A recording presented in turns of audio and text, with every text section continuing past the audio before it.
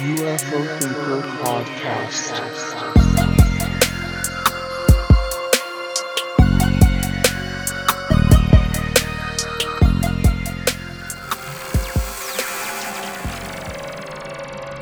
Okay, so welcome to part 2 of my breakdown in a significant amount of detail of the Intelligence Authorization Act for the fiscal year 2023. I finished off the first part. You may want to check that out if you've not already heard it, because this probably won't make much sense because it'll be the second part of the breakdown of the document, etc. I finished off the first half, just about to take a sip of my cup of tea, and this one will begin with the sip, and then it will carry on from there. And it's worth checking out if you heard the first one, because right at the end there's going to be quite a detailed breakdown of why I think this is important and some of the really significant points mentioned. So here we go, let's get back into that then. Sorry about that, I just had to take a sip of my tea. It is getting extremely warm in this room. I am melting somewhat. I bet American listeners are probably thinking, why on earth are you drinking a cup of tea then if it's so warm in there? It's just how it goes down, unfortunately. In the United Kingdom, we like a cup of tea in any condition. So I'm sat here in a roasting room drinking a nice hot cup of tea, as baffling as that may be to some people. It has to be done. Cheers. Anyway. So, moving on from that, subsequent briefings. Each briefing provided subsequent to the first briefing described in paragraph 2 shall include, at a minimum, all events relating to unidentified aerospace undersea phenomena that occurred during the previous 180 days, and events relating to unidentified aerospace undersea phenomena that were not included in an earlier briefing. So again, just basically specifying there that these 180-day briefings that are provided have to include all of the cases that have occurred in those previous 180 days that the report actually covers, and or the briefing covers, should I say, not report. And not only that, but anything that wasn't included in an earlier briefing has to also be included as well. And then we move on. 4. Instances in which data was not shared. For each briefing period, the Director of the Office shall jointly provide to the Chairman or Chair and the ranking member or Vice Chairman of the Congressional Committees, specified in subparagraphs A and D of subsection 1, an enumeration of any instances in which data relating to unidentified aerospace undersea phenomena was not provided to the Office because of classification restrictions on that data or for any other reason. So again, basically saying there that anything for whatever reason had to be withheld from one of these reports, we need to know exactly what it was, and all of that has to be accounted for in these reports as well. Again, you would imagine that anything like that is going to end up in the classified section of the report, but still interesting to know that that's going to be included there. And then we move on. Quarterly briefings. So we've heard so far about annual briefings. We've heard so far about the twice a year briefings, the semi-annual, and now we're hearing about quarterly briefings. So we're talking about even more regular. And it says, 1, in general, not later than 180 days after the enactment of the Intelligence Authorization Act for fiscal year 23, and not less frequently than once every 90 days thereafter, the Director of the Office, that's the head honcho of the UFO office that we're talking about, shall provide the Congressional Defense Committees, the Congressional Intelligence Committees, and Congressional Leadership briefings on unidentified aerospace undersea phenomena events. And it goes on. 2 elements. The briefings provided under paragraph 1 shall include the following. So these 90-day briefings that are going to be provided by the head honcho of this office to these congressional committees, this is what it has to include. A continuously updated compendium of unidentified aerospace undersea phenomena events. So again, basically a database of all of the sightings that have been brought through this new UFO office, and a continuously updated compendium of these cases. B, details about each sighting that has occurred within the past 90 days and the status of each sighting's resolution. So basically, what happened in each case, and did you manage to resolve it and figure out what it was or not? C, updates on the office's collection activities and posture analysis and research. So put in a nutshell, the progress of how they're getting on with actually collecting reports, the overall kind of posture of the office, what it's up to, how the analysis is going, and the research. And then we go along to authorization of appropriations. There is authorized to be appropriated such sums as may be necessary to carry out the work of the office, including with respect to 1. General intelligence gathering and intelligence analysis. 2. Strategic defence, space defence, defence of controlled airspace, defence of ground, air or naval assets and related purposes. So basically we're just saying there, it's a small paragraph that, but it's saying there is authorised to be appropriated such sums as may be necessary to carry out the work of the office. So basically just saying whatever money you need to do this work, that's going to be provided. As I mentioned earlier, the actual sums that go allocated to various different tasks within the Intelligence Authorization Act are generally not disclosed. So that's not a surprise to find out that we don't know exactly how much is going to be allocated. It's more just a case of, look, whatever you need to spend, get it done. This is important. That's great. That's what we like to see. The next section, task force termination. Not later than the date on which the Secretary establishes the office under subsection A, the Secretary shall terminate the Unidentified Aerial Phenomena Task Force. So not particularly unexpected there, because this new office is going to be much more far-reaching than the UAP Task Force. The UAP Task Force was only ever meant to be a temporary measure until something better came along, and not entirely unexpected to see that there. Definitions. In this section, the term appropriate congressional committees means the following. A. The committees on armed services of the Senate and House of Representatives. B. The committees on appropriations of the Senate and House of Representatives. C. The committee on foreign relations of the Senate and the committee on foreign affairs of the House of Representatives. D. The Select Committee on Intelligence of the Senate and the Permanent Select Committee on Intelligence of the House of Representatives. And then it says 2. The term Congressional Defense Committees has the meaning given such term in Section 101A of Title 10 United States Code. And 3. The term Congressional Intelligence Committees has the meaning given such term in Section 3 of the National Security Act of 1947, and so on. And basically, the rest of this section is just talking about the specific terminology that has been used in a lot of the bits that we've already discussed there. So I'm not going to go into that because it's just a lot of terminology explanation, really. But there's a couple of bits that I think would be worth going into just to clear up a little bit. So the term line organisation. Now that was something that was mentioned quite a few times in there. And the term line organisation means, with respect to a department or agency of the federal government, an organisation that executes programs and activities to directly advance the core functions and missions of the department or agency to which the organisation is subordinate, but with respect to the Department of Defence does not include a component of the Office of the Secretary of Defence. So basically, a line organisation just means a group or a team which is operating to fulfil the goals of the office that we've been talking about all this time. So a line organisation basically just means that. It also goes into a little bit of definitions about what these objects actually are as well, which I thought might be quite interesting to read through. So the term transmedium objects or devices means objects or devices that are A. observed to transition between space and the atmosphere, or between the atmosphere and bodies of water, and B. not immediately identifiable. So I heard somebody mention about this the other day. I can't remember who it was. It might have been Ross Coulthart, who said technically we already have transmedium vehicles, because the space shuttle, for example, was able to travel between space and the Earth's atmosphere. So that's an interesting point. There are actually known transmedium vehicles, but what this is talking about is, just to give a clear definition of what's being referred to by transmedium objects or devices, and that is just those which transition between space and the atmosphere, like the shuttle would have done basically, or between the atmosphere and bodies of water, and there's not really anything that we've ever managed to create that does that. I mean, think about it. You would imagine you have the space shuttle which can go between space and the Earth's atmosphere, and then it also just flies down to the ocean and then starts to continue its journey underneath the sea.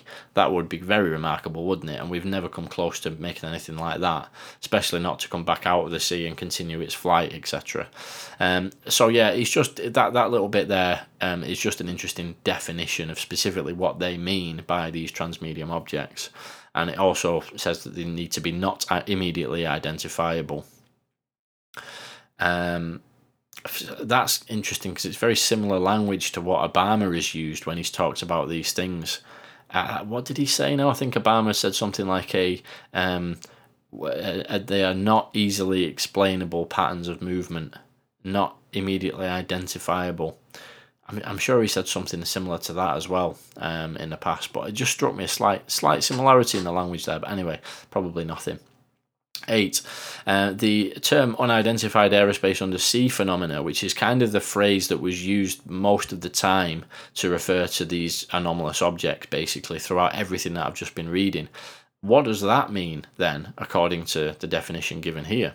So it means airborne objects that are not immediately identifiable, transmedium objects or devices, and submerged objects or devices that are not immediately identifiable and that display behavior or performance characteristics suggesting that the objects or devices may be related to the objects or devices described in subparagraph A or B, and does not include temporary non-attributed objects or those that are positively identified as man-made. So essentially, I think what it's getting at there is objects that can exist as transmedium objects, things that are submerged under the ocean, that aren't easily identified, that display anomalous characteristics, essentially, to paraphrase, and that are not easily identified as being man-made, or that are not positively identified as being man-made. So a fairly self-explanatory explanation, but I just thought it'd be worth quickly delving into that. Right, and moving on to the next section then. This is kind of coming to a close of the section that contains interesting information. There's a bit about the reporting procedures, etc., and then it goes into a very large bit about some more definitions and things, and then just moves on to another topic altogether. So we're going to go through this little bit, and then I think that wraps up the actual deep dive into the actual document itself for now. So the next section basically says... Section 704, Unidentified Aerospace Undersea Phenomena Reporting Procedures. A. Authorization for reporting, notwithstanding the terms of any non-disclosure written or oral agreement, order, or other instrumentality or means that could be interpreted as a legal constraint on reporting by a witness of an unidentified aerospace undersea phenomena. Reporting in accordance with the system established under subsection B is hereby authorized and shall be deemed to comply with any regulation or order issued under the authority of Executive Order 13526. And then it goes into a little bit about what that is, which is in brackets, and it says 50 USC 3161 note relating to classified national security information, or Chapter 18 of the Atomic Energy Act of 1954, 42 USC 2271, etc. Close brackets. So I'm not exactly sure what to make of that, because the wording of it is quite tricky. But it's basically talking about the authorization for reporting. So, notwithstanding the terms of any NDA or other instrumentality or means that could be interpreted as a legal constraint on reporting by a witness of an unidentified aerospace undersea phenomena, reporting in accordance with the system established under subsection B is hereby authorized and shall be deemed to comply with any regulation or order issued. I think that's saying... This is a tricky one. I mean, you guys will have to let me know if you've got a different conclusion here. There must be people listening who are a lot more in the know of the specific language than I am, so I'd be interested to hear. But it seems to me that it's saying, notwithstanding the terms of any NDA, reporting in accordance with this new system and office is authorized. I can't figure out if that means... Even if you've got an NDA, your communication and reporting to this office is authorized, or if it's saying bearing in mind NDAs, reporting is authorised. In other words, if you've got an NDA, you don't have to tell us everything. It's a tricky one. I'm going to have to kind of reread that and think about it a bit, try and get my head around exactly what's being meant by that particular paragraph there. But interesting to bear in mind anyway. If anybody wants to check that out and get back to me about what you think about it, it is page 107, and it is section 704A. So it'd be interesting to hear other people's thoughts on that one as well. And then it goes into a little bit of detail. System for reporting. Number 1, establishment. The head of the office, on behalf of the Secretary of Defence and Director of National Intelligence, shall establish a secure system for receiving reports of A, any event relating to unidentified aerospace undersea phenomena, and B, any government or government contractor activity or programme related to unidentified aerospace undersea phenomena. So again, just saying that the head honcho of this office needs to carry out the duties of establishing a secure system for receiving these reports. Stands to reason, and that is any event relating to these anomalous objects, and any government or government contractor activity or program related to these anomalous objects as well. So very interesting there that a secure system is going to be established. I would say that's fairly self-explanatory. You would imagine that you'd have to have a very secure system in place for receiving these reports because of the sensitive nature of what the reports might contain, but also any government or government contractor activity or program related to these suggest that you could be getting reports coming in from some of these programs, perhaps even some of these programs that are deeply hidden and denied within wherever it is that they're within. So that's interesting to think about there. And it goes on, protection of systems, programs and activity. The system established pursuant to paragraph 1 shall serve as a mechanism to prevent unauthorised public reporting or compromise of properly classified military and intelligence systems, programs and related activity, including all categories and levels of special access and compartmented access programs, current, historical and future. So here we're talking about the system that is going to be established for this reporting will basically be so secure, and it will be done in a way to basically prevent the public from reporting or compromising these classified military and intelligence systems, programs and related activities, including actually special access programs and compartmented special access programs, current, historical and future. Really interesting word in there. I mean, we're literally saying that, these, what I was suggesting they might be hinting at in that previous point there, I said that the programs may be able to report to this new office. It's literally saying that there has to be protection in place from any of these special access programs and compartmented special access programs to be able to directly report to the office without revealing the existence of them to the public. That is interesting. But again, you do have to bear in mind that, let's say there is, this alleged crash retrieval and reverse engineering program does indeed exist. Now they can report some of their information to this office and actually are required to report some of their information to this office.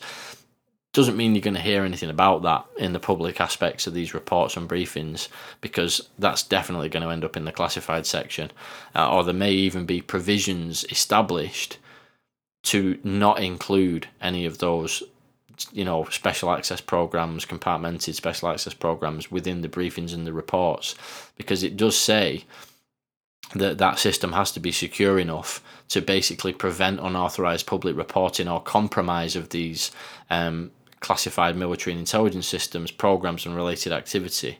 So could that actually include the provision of information from those secret programs on the basis that they don't get included in reports, just to be extra secure about the fact that they're not going to be compromised or revealed to the public? Interesting, very interesting indeed. And then it goes on to say, administration, the system established pursuant to paragraph 1 shall be administered by designated and widely known, easily accessible and appropriately cleared Department of Defence and intelligence community employees or contractors assigned to the Unidentified Aerial Phenomena Task Force or the Office. So this reporting system that is now being proposed to be established shall be administered by designated and widely known DOD and intelligence community employees or contractors who are assigned to the UAP task force or the office. Fairly self-explanatory really there. And it goes on to talk about sharing of information. The system established under paragraph 1 shall provide for the immediate sharing with office personnel and supporting analysts and scientists of information previously prohibited from reporting under any non-disclosure written or oral agreement, order, or other instrumentality or means, except in cases where the cleared government personnel administering such system conclude that the preponderance of information available regarding the reporting indicates that the observed object and associated events and activities likely relate to a special access program or compartmented access program that, as of the date of the reporting, has been explicitly and clearly reported to the Congressional Defense Committees and Congressional Intelligence Committees and is documented as meeting those criteria. That is a very long and very weirdly worded paragraph. So the system itself that is being established shall provide for the immediate sharing with office personnel and analysts and scientists, etc., of information previously prohibited from reporting under any NDAs or oral agreements or written agreements or any other means.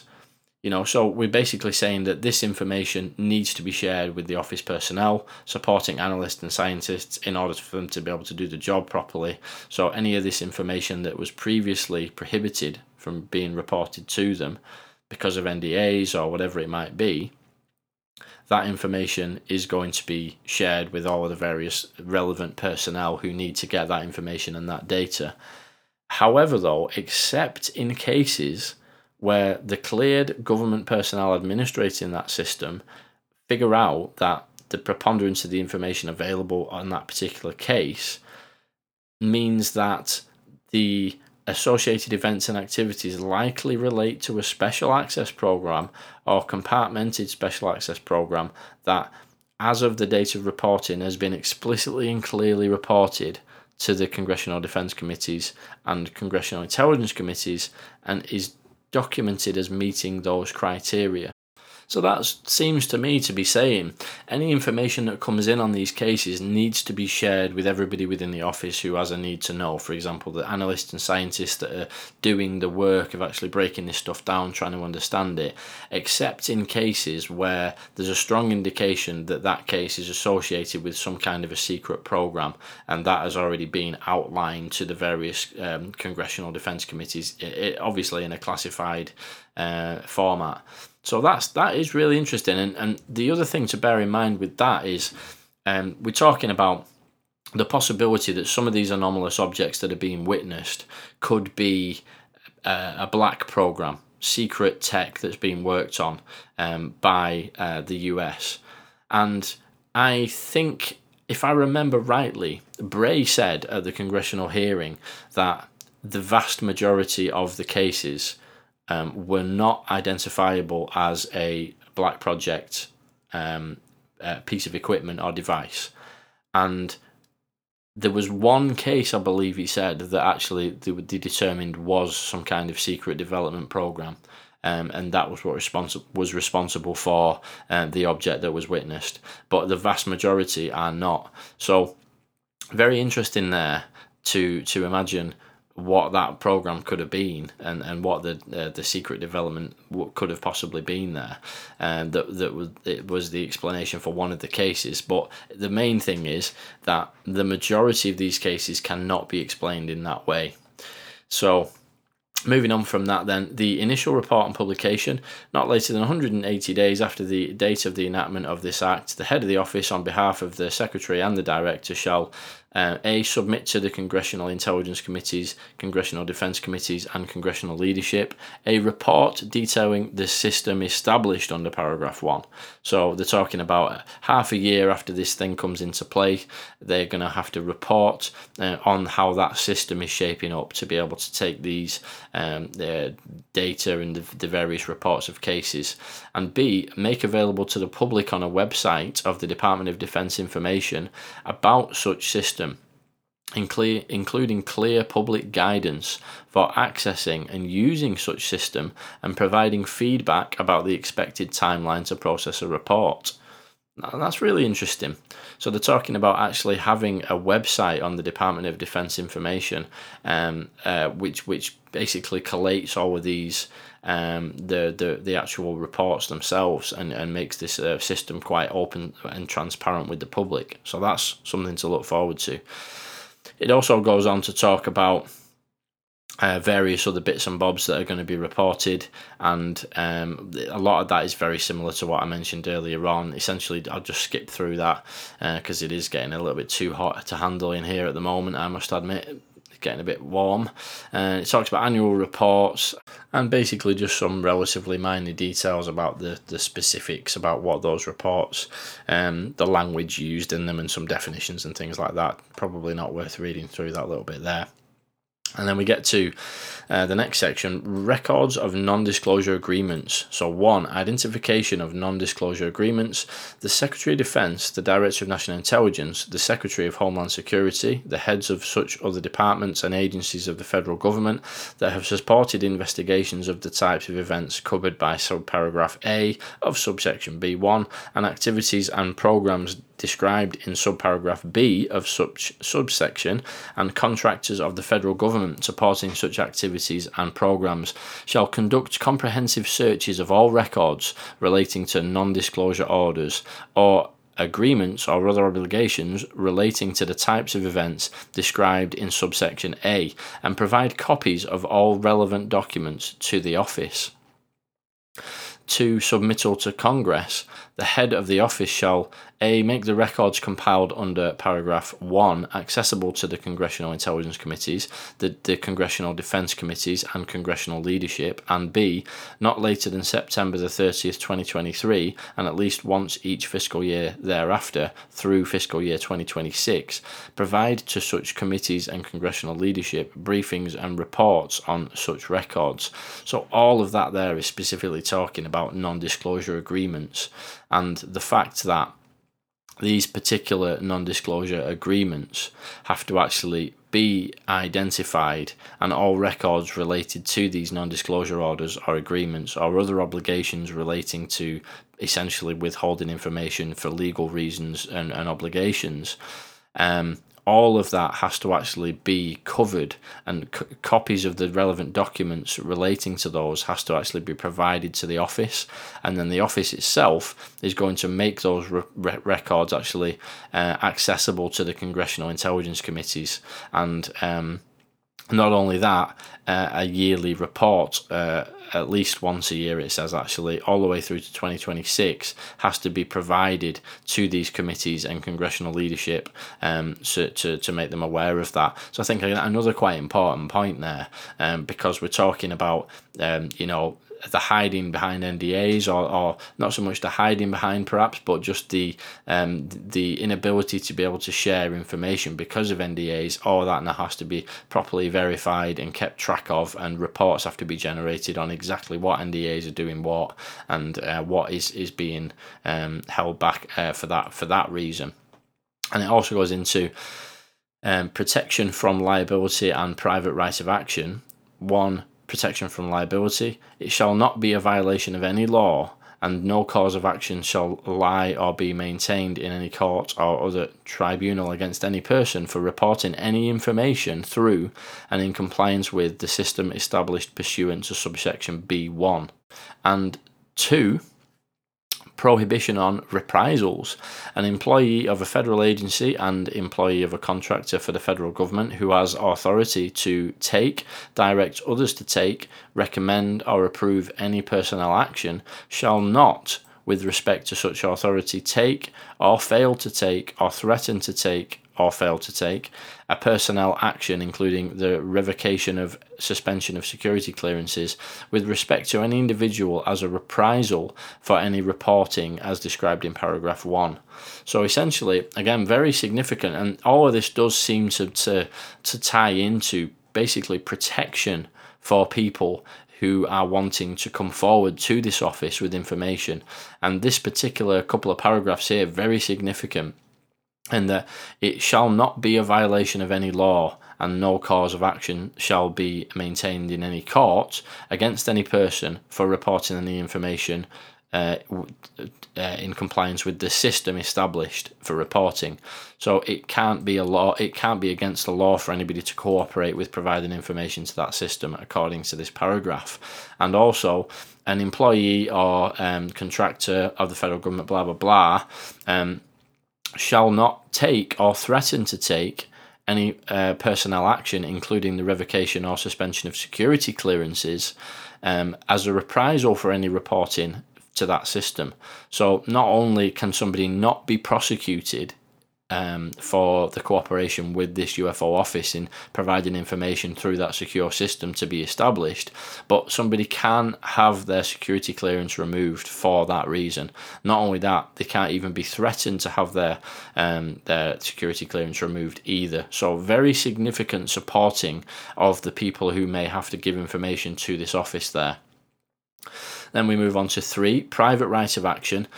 In a case in which an employee described in paragraph 2, which we just went through, takes a personnel action against an individual in violation of such paragraph, the individual may bring a private civil action for all appropriate remedies, including injunctive relief and compensatory and punitive damage against the government or other employee who took the personnel action in a federal district court of competent jurisdiction. So essentially saying, not only is somebody not allowed legally to threaten to take away a security clearance for the cooperation with this UFO office and reporting to it through that secure system, but anybody who does that can actually themselves be prosecuted.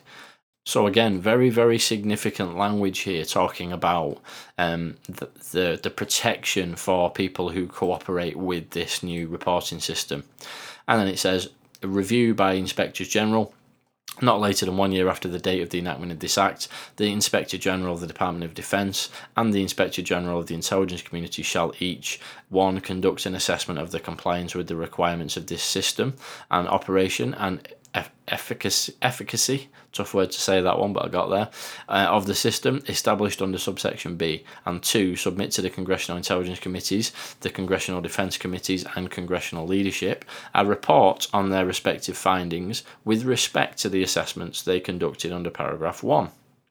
So again, talking about there that the Inspector General basically has to keep on top of how this is all playing out. So the Inspector General of the Department of Defence and the IG of the intelligence community have to periodically conduct an assessment of whether or not people are complying with the requirements of this system and this office to actually send the information through to them, and also submit to the Congressional Intelligence Committees and Congressional Defence Committees an actual report on their findings with regards to that. So again, some pretty ironclad defence there for people who are cooperating, and real strong wording to make sure not only do people cooperate, but if there's any reprisals against those people for cooperating, then there can be pretty serious consequences.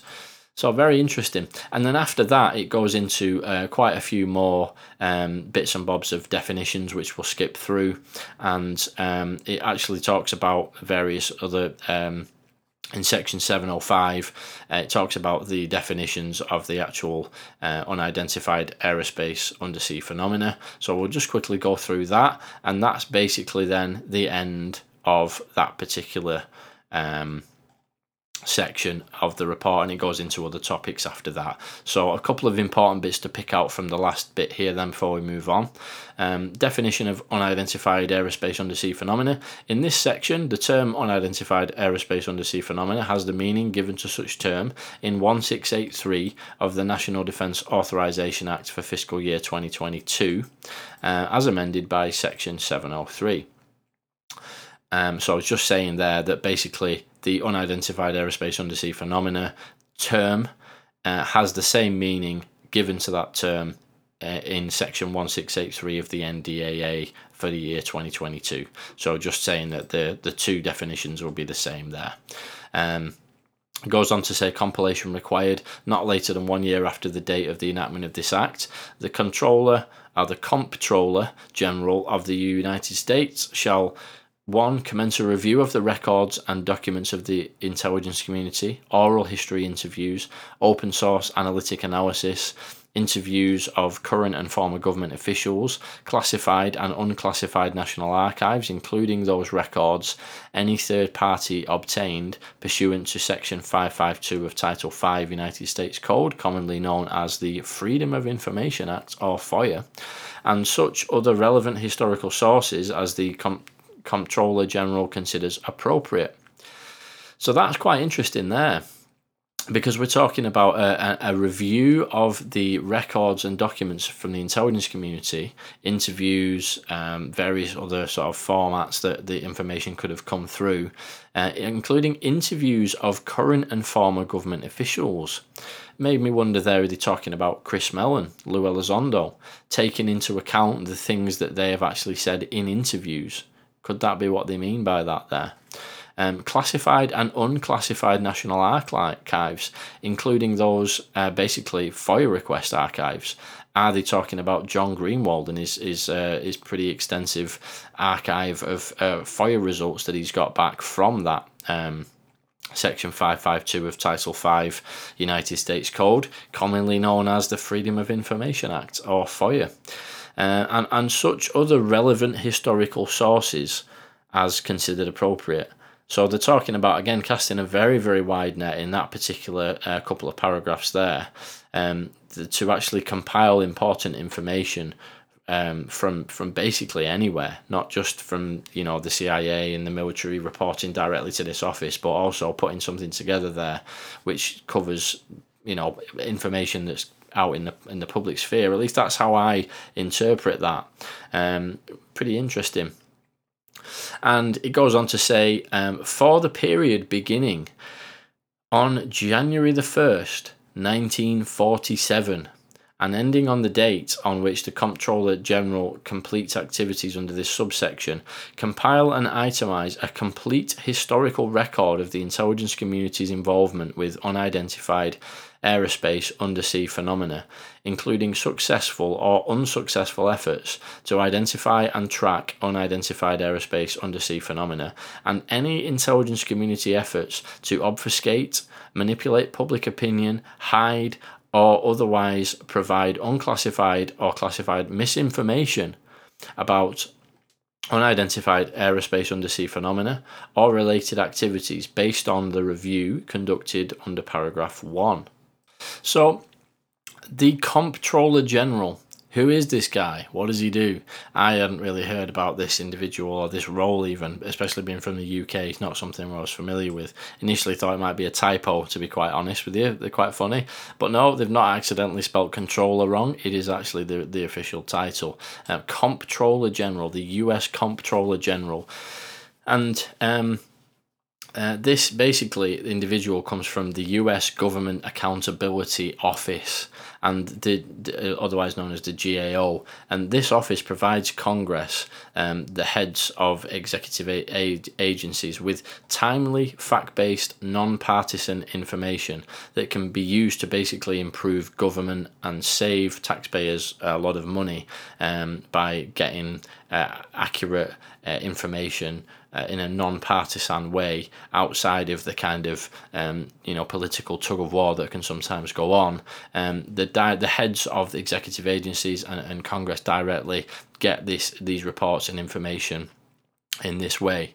And the actual current Comptroller General of the United States is a gentleman by the name of Gene Dodaro, and he has actually been in that position from March the 13th, 2008, up until present day. And apparently, the Comptroller General in the United States actually has a fixed term of 15 years, and then after that, they are not eligible for reappointment. So, if my maths is correct, this gentleman is actually coming very close to the end of his term and won't be eligible for reappointment after that. So, I'm not really sure of the specific dates. I mean, March 2008, and he would have been in that role for. Let me see. This is where my mental arithmetic lets me down. I bet a lot of the people listening have already done the maths, but just bear with me while the cogs turn over. So 2008 until 2018, he would have been 10 years in the job. You add 5 to that, so it's right on the borderline actually as to whether or not he'll still be the Comptroller General at the time that this report gets generated, and. The idea of it is that the first report from the Comptroller General will be generated not later than a year after the date of the enactment of this Act. So I'm not exactly sure whether it will still be Gene Dodaro at that point, or whether it'll be his successor. But anyway, the point is the GAO is essentially described on the Comptroller General's website as being a kind of a congressional watchdog to essentially kind of be a non-partisan provider of information to the top level. And the way that they're selected is done in a very careful way to ensure, impartiality, basically, and somebody who's outside of that political tug of war. There's a commission which basically recommends 3 individuals to the president, and the president can actually request the commission recommend additional individuals as well if they want more choice. And then the president selects 1 individual out of those put forward to be the new Comptroller General, and the president's nomination then is confirmed by the Senate, and they get their non-renewable 15-year term after that. So what's important about this is the fact that this individual, the Comptroller General, will be actually putting a report together a year after this Act actually, goes live, comes into place, to actually have an overall review of what's out there in terms of what the intelligence community interviews, open source analytic analysis, interviews of those former and current government officials. You've got to think that that's going to be a lot of the insiders that have initially been in the government and have now gone public. It's got to include a lot of that, and also FOIA databases, which can be unclassified National Archives. That might just be referring to the National Archives official database of FOIA results, or perhaps they're actually talking about, well, it actually does say including those records any third party obtained pursuant to the FOIA. So you would imagine that they really are casting a wide net there to create a very thorough report of everything that's out there on this topic. And also, very importantly, the report needs to cover this period beginning on January the 1st, 1947. And that is a very significant date, which I'll come back to a little bit later, I think. But and it ends on the date that the Comptroller General completes activities, included in the requirements for that report. But very interestingly there, it also goes into talk about the Comptroller General will compile and itemise a complete historical record of the intelligence community's involvement with unidentified aerospace undersea phenomena, including successful or unsuccessful attempts to identify and track these anomalous objects, and really interesting, any intelligence community efforts to obfuscate, manipulate public opinion, hide, or otherwise provide unclassified or classified misinformation about these objects. So, absolutely fascinating. But I suppose if you think about it, it is logical. If you're looking into something, you're going to need to know, have our basically spy agencies been putting out misinformation? Because we need to know, what's what out of all the stuff that's out there. First of all, what's out there? That's the initial thing. That includes FOIA request databases. That includes what our former insiders have gone out and said to the public in interviews. That includes what documents are available, everything that's out there. And then we need to also then figure out how much of that stuff that is out there is misinformation. Have the CIA deliberately misled the public on this in the past? And to what extent, exactly how much of it is fake and how much of it is... Because let's be honest, if you're trying to get to the bottom of a mystery, you're going to have to go way back to the beginning of it, and you're going to have to try and figure out if any of it is misinformation or not. So I think very, very interesting, paragraph there with some pretty important details in it. And then we go on to the specifics of the report. 1. In general, not later than 180 days after the date on which this Comptroller General completes this compilation and itemization required by subsection B2, the Comptroller General shall submit to Congress a report summarizing the historical record described in such subsection. So basically, not later than 180 days after that report is completed, it needs to be submitted to Congress, and with all of those prior requirements included. Number 2, resources. The report submitted under paragraph 1 shall include citations to the resources relied upon and instructions as to how the resources can be accessed. So basically just saying you need to provide links to where you found the info. A fairly obvious one, that one. 3, form. The report submitted under paragraph 1 shall be submitted in an unclassified form. Wow. But may include a classified annex as necessary. I mean, that is properly interesting. Can you imagine if this report comes out in its unclassified form and it confirms that the CIA have indeed misled the public significantly over the decades? That is super fascinating. Crazy. I'd be really interested to read that. I mean, again, will it be a bit of a nothing burger with all the interesting stuff in the classified part? Remains to be seen. But also interesting that it goes back all the way to 1947. So could it be that the reason, the some of the activities taken by the CIA in the 50s, 60s, and 70s, for example, some of that may actually be allowed to be put into the the unclassified version. So because it's so long ago, perhaps we will actually get to learn about some of those historical obfuscation and misdirection attempts by these secretive agencies. We'll just have to see. So bear in mind I am melting by this point, ladies and gentlemen. It is 11:50 a.m. and the heat is starting to get a bit unbearable. So I'm quite glad actually that we're coming to the end of this reading, because it's getting a bit sauna-like in this room. Just have another sip of my tea. That'll cool me down. There we go. So this report submitted under paragraph 1 shall be submitted in unclassified form. Very, very interesting, but may include a classified annex as necessary.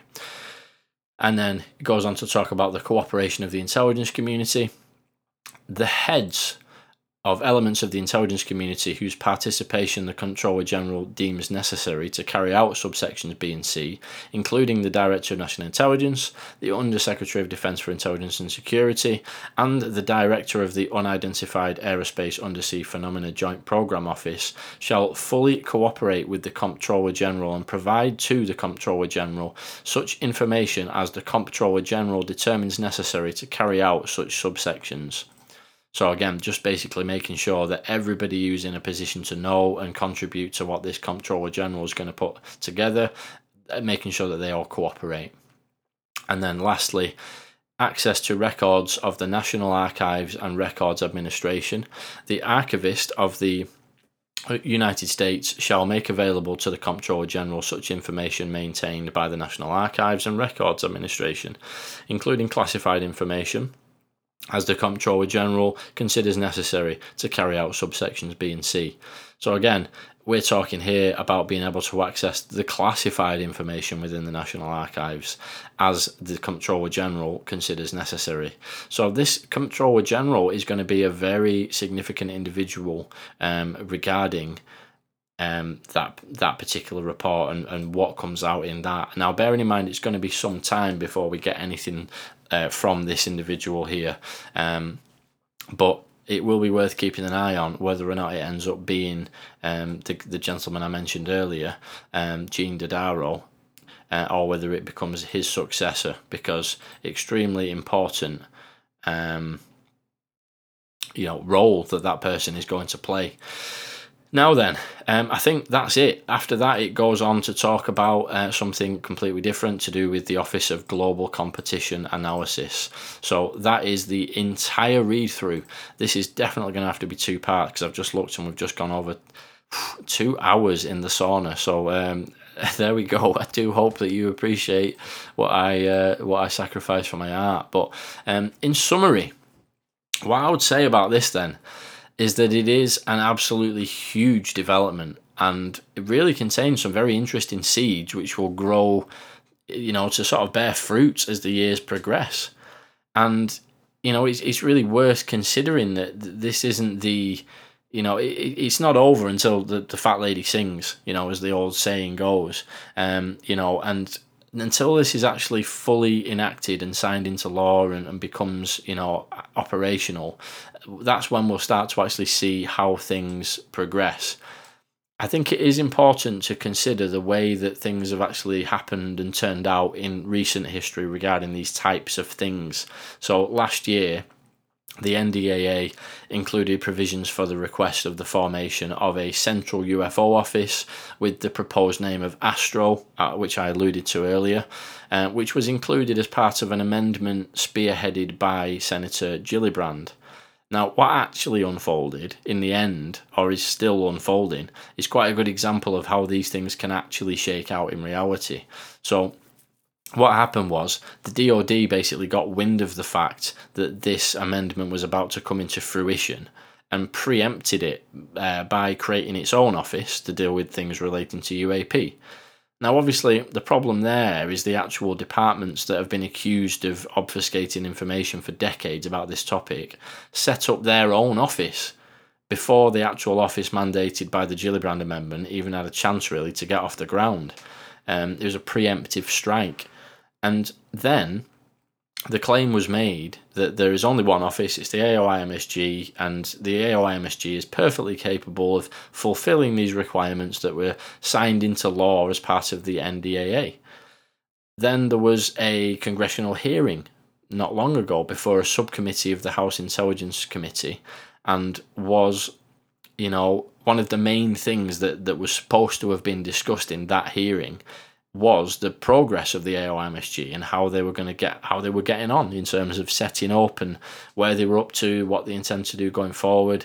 And the thing is that actually many of the members of that subcommittee were not willing to accept the compromises in terms of, only looking at this from 2004 onwards, and basically they weren't willing, the members of those subcommittee, to accept that some of these huge historic events involving UAP were being glossed over.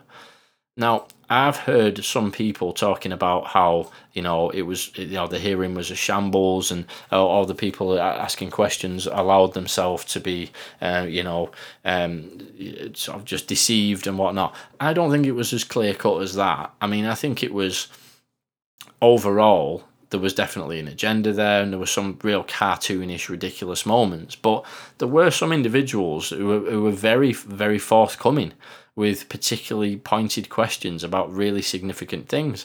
James Gallagher, for example, I don't understand how people can say that there were no good questions asked when James Gallagher pointed out things like Malmstrom Air Force Base, a case where UAP were reported over a military base in charge of nuclear missiles and actually shut down all of the missiles, and also crash retrieval programs, alleged crash retrieval programs involving the recovery of crashed UAP or UFOs and debris from that, and potentially more depending on how much you believe about the extent of what has been recovered. And also, very importantly, the Wilson document, which is an alleged document referring to crash retrieval programs, by essentially very high-level individuals who claim to have tried to get access to these programs and were unable to.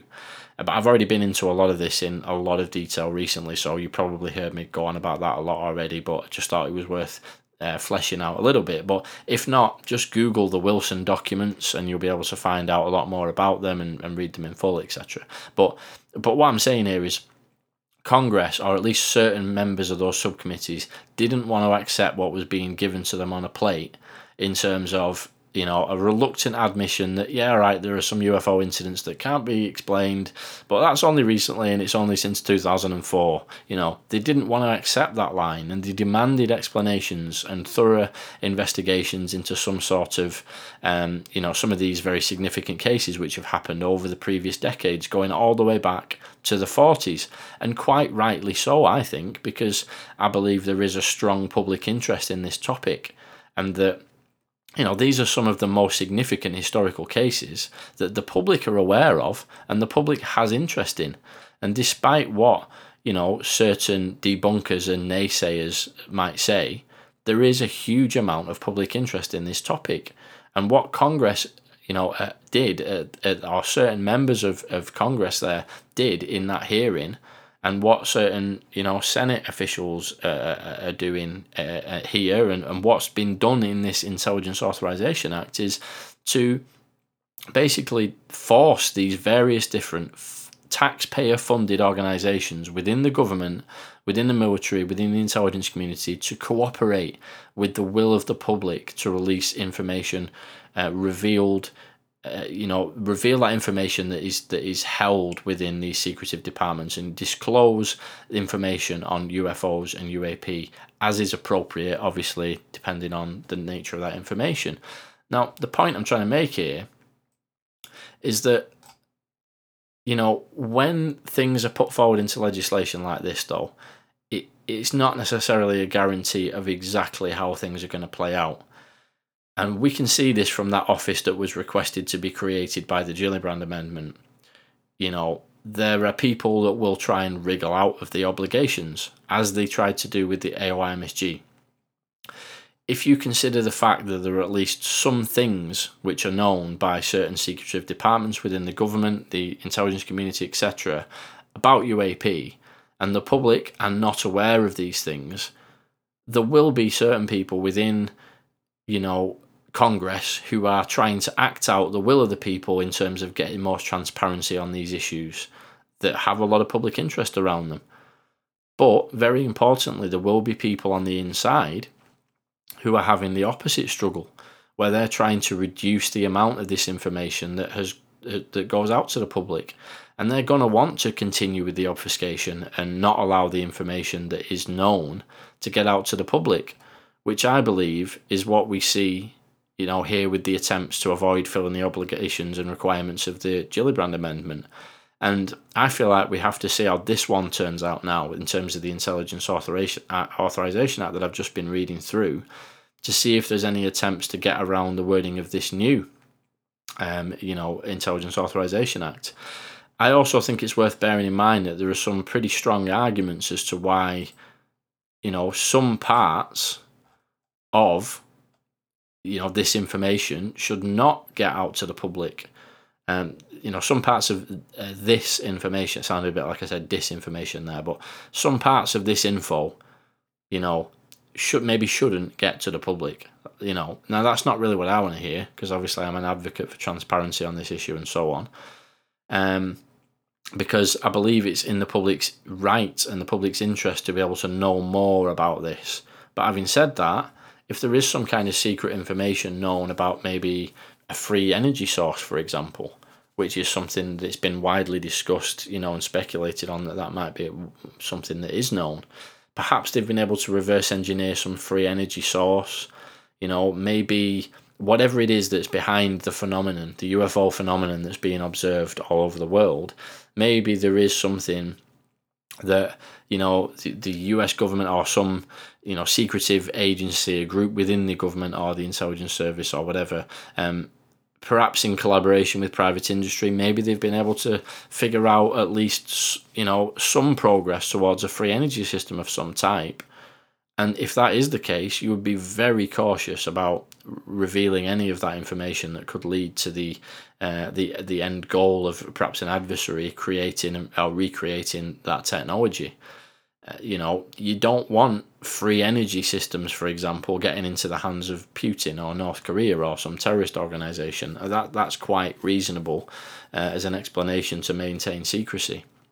And the other reason, I suppose, that they might want to keep some of this secret is that, they're in a potentially hundreds or even thousands of people legally implicated in the continuation of the obfuscation, which has been going on for decades.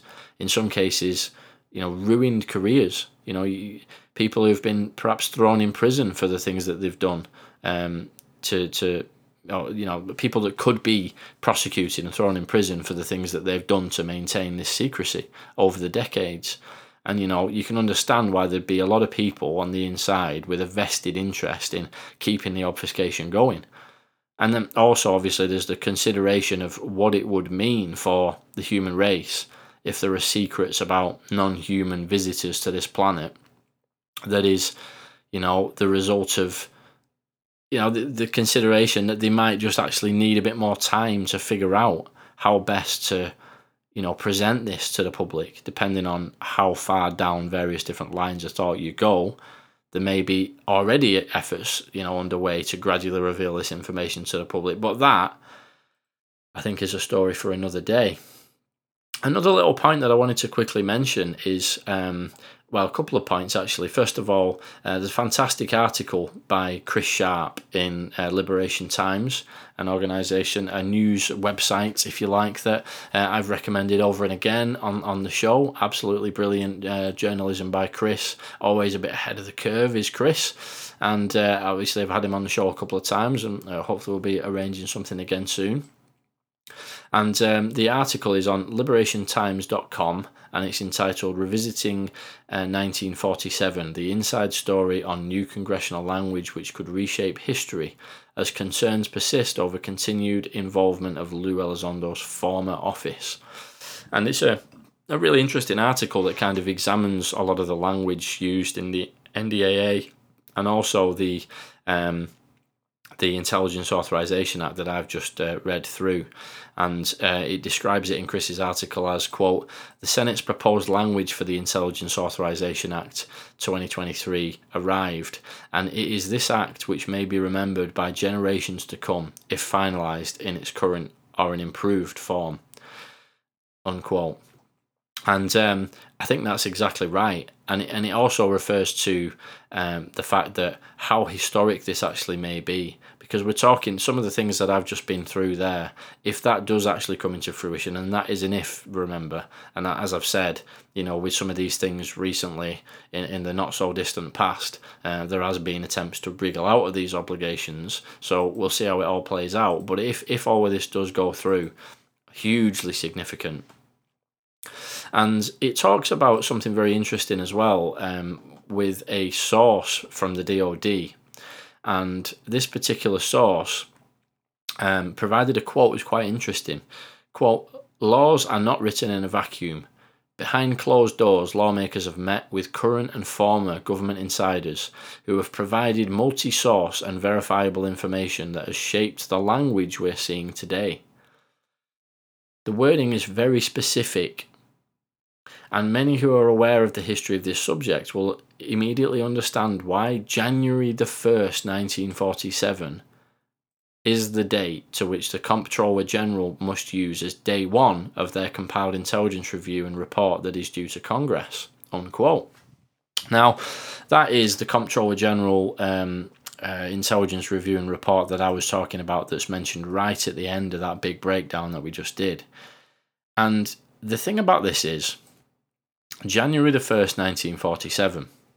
Now, I've been speaking with a few confidants, if you will, about the significance of that date, and it's very, very interesting. There's a few different lines of thought that are worth considering with this. First is, 1947 is the year that Roswell took place. So you could argue that 1947 was chosen as the start date for the Comptroller General report and review. You could argue that that was purely it was the beginning of the year that Roswell actually took place. But also, very interestingly, and this is going back to a cryptic hint that I dropped right earlier on some way back there some time ago, which was about the Department of Energy. If you remember, I said I'd come back to that later. Now, as I said, one explanation is that Roswell could be the reason that that date is significant, purely for the fact that Roswell took place in 1947 on July, essentially, right? If Roswell took place in July, surely you would just start your report from the beginning of July, perhaps beginning of June, maybe even May, to be on the safe side. But why the 1st of January? Now, obviously, one way to look at that is purely that the 1st of January is the beginning of that year, so it's just a round date, fair enough. But the specific quote from this DoD source says, the wording is very specific, and blah, blah, blah, blah, blah. Many who are aware of the history of this subject will immediately understand why January the 1st, 1947 is the date to which the Comptroller General must use as day one. Now, one thing I've been discussing with behind the scenes with some confidants is that the specific date, January the 1st, 1947, was the date that the Atomic Energy Commission, which later went on to become the Department of Energy. So this is what I was talking about when I'd come back to the Department of Energy. The Atomic Energy Commission was actually started prior to 1947, but on August the 1st, 1946, President Harry Truman signed the McMahon Atomic Energy Act, which basically transferred the control of atomic energy from military to civilian hands. Bearing in mind this is just after the end of the Second World War, and at this point in time now, the Atomic Energy Commission was transferred from the military control to civilian hands. And very, very importantly here is the date that became effective was January the 1st, 1947.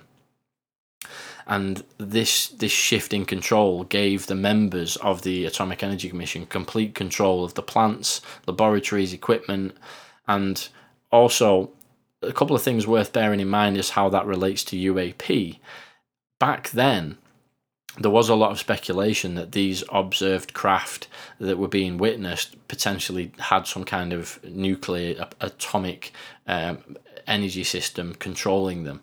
So it would sort of make sense that if you were going to create, perhaps as a result of crash retrieval incidents observed, crash incidents happening, and you would then want to create some kind of reverse engineering program to basically look into trying to recreate these craft. Bearing in mind that one of the prevailing theories at the time was that they potentially used some kind of atomic nuclear propulsion system, it would seem like a fairly logical home. When I say home, I mean the home of a potential crash retrieval program, a reverse engineering program.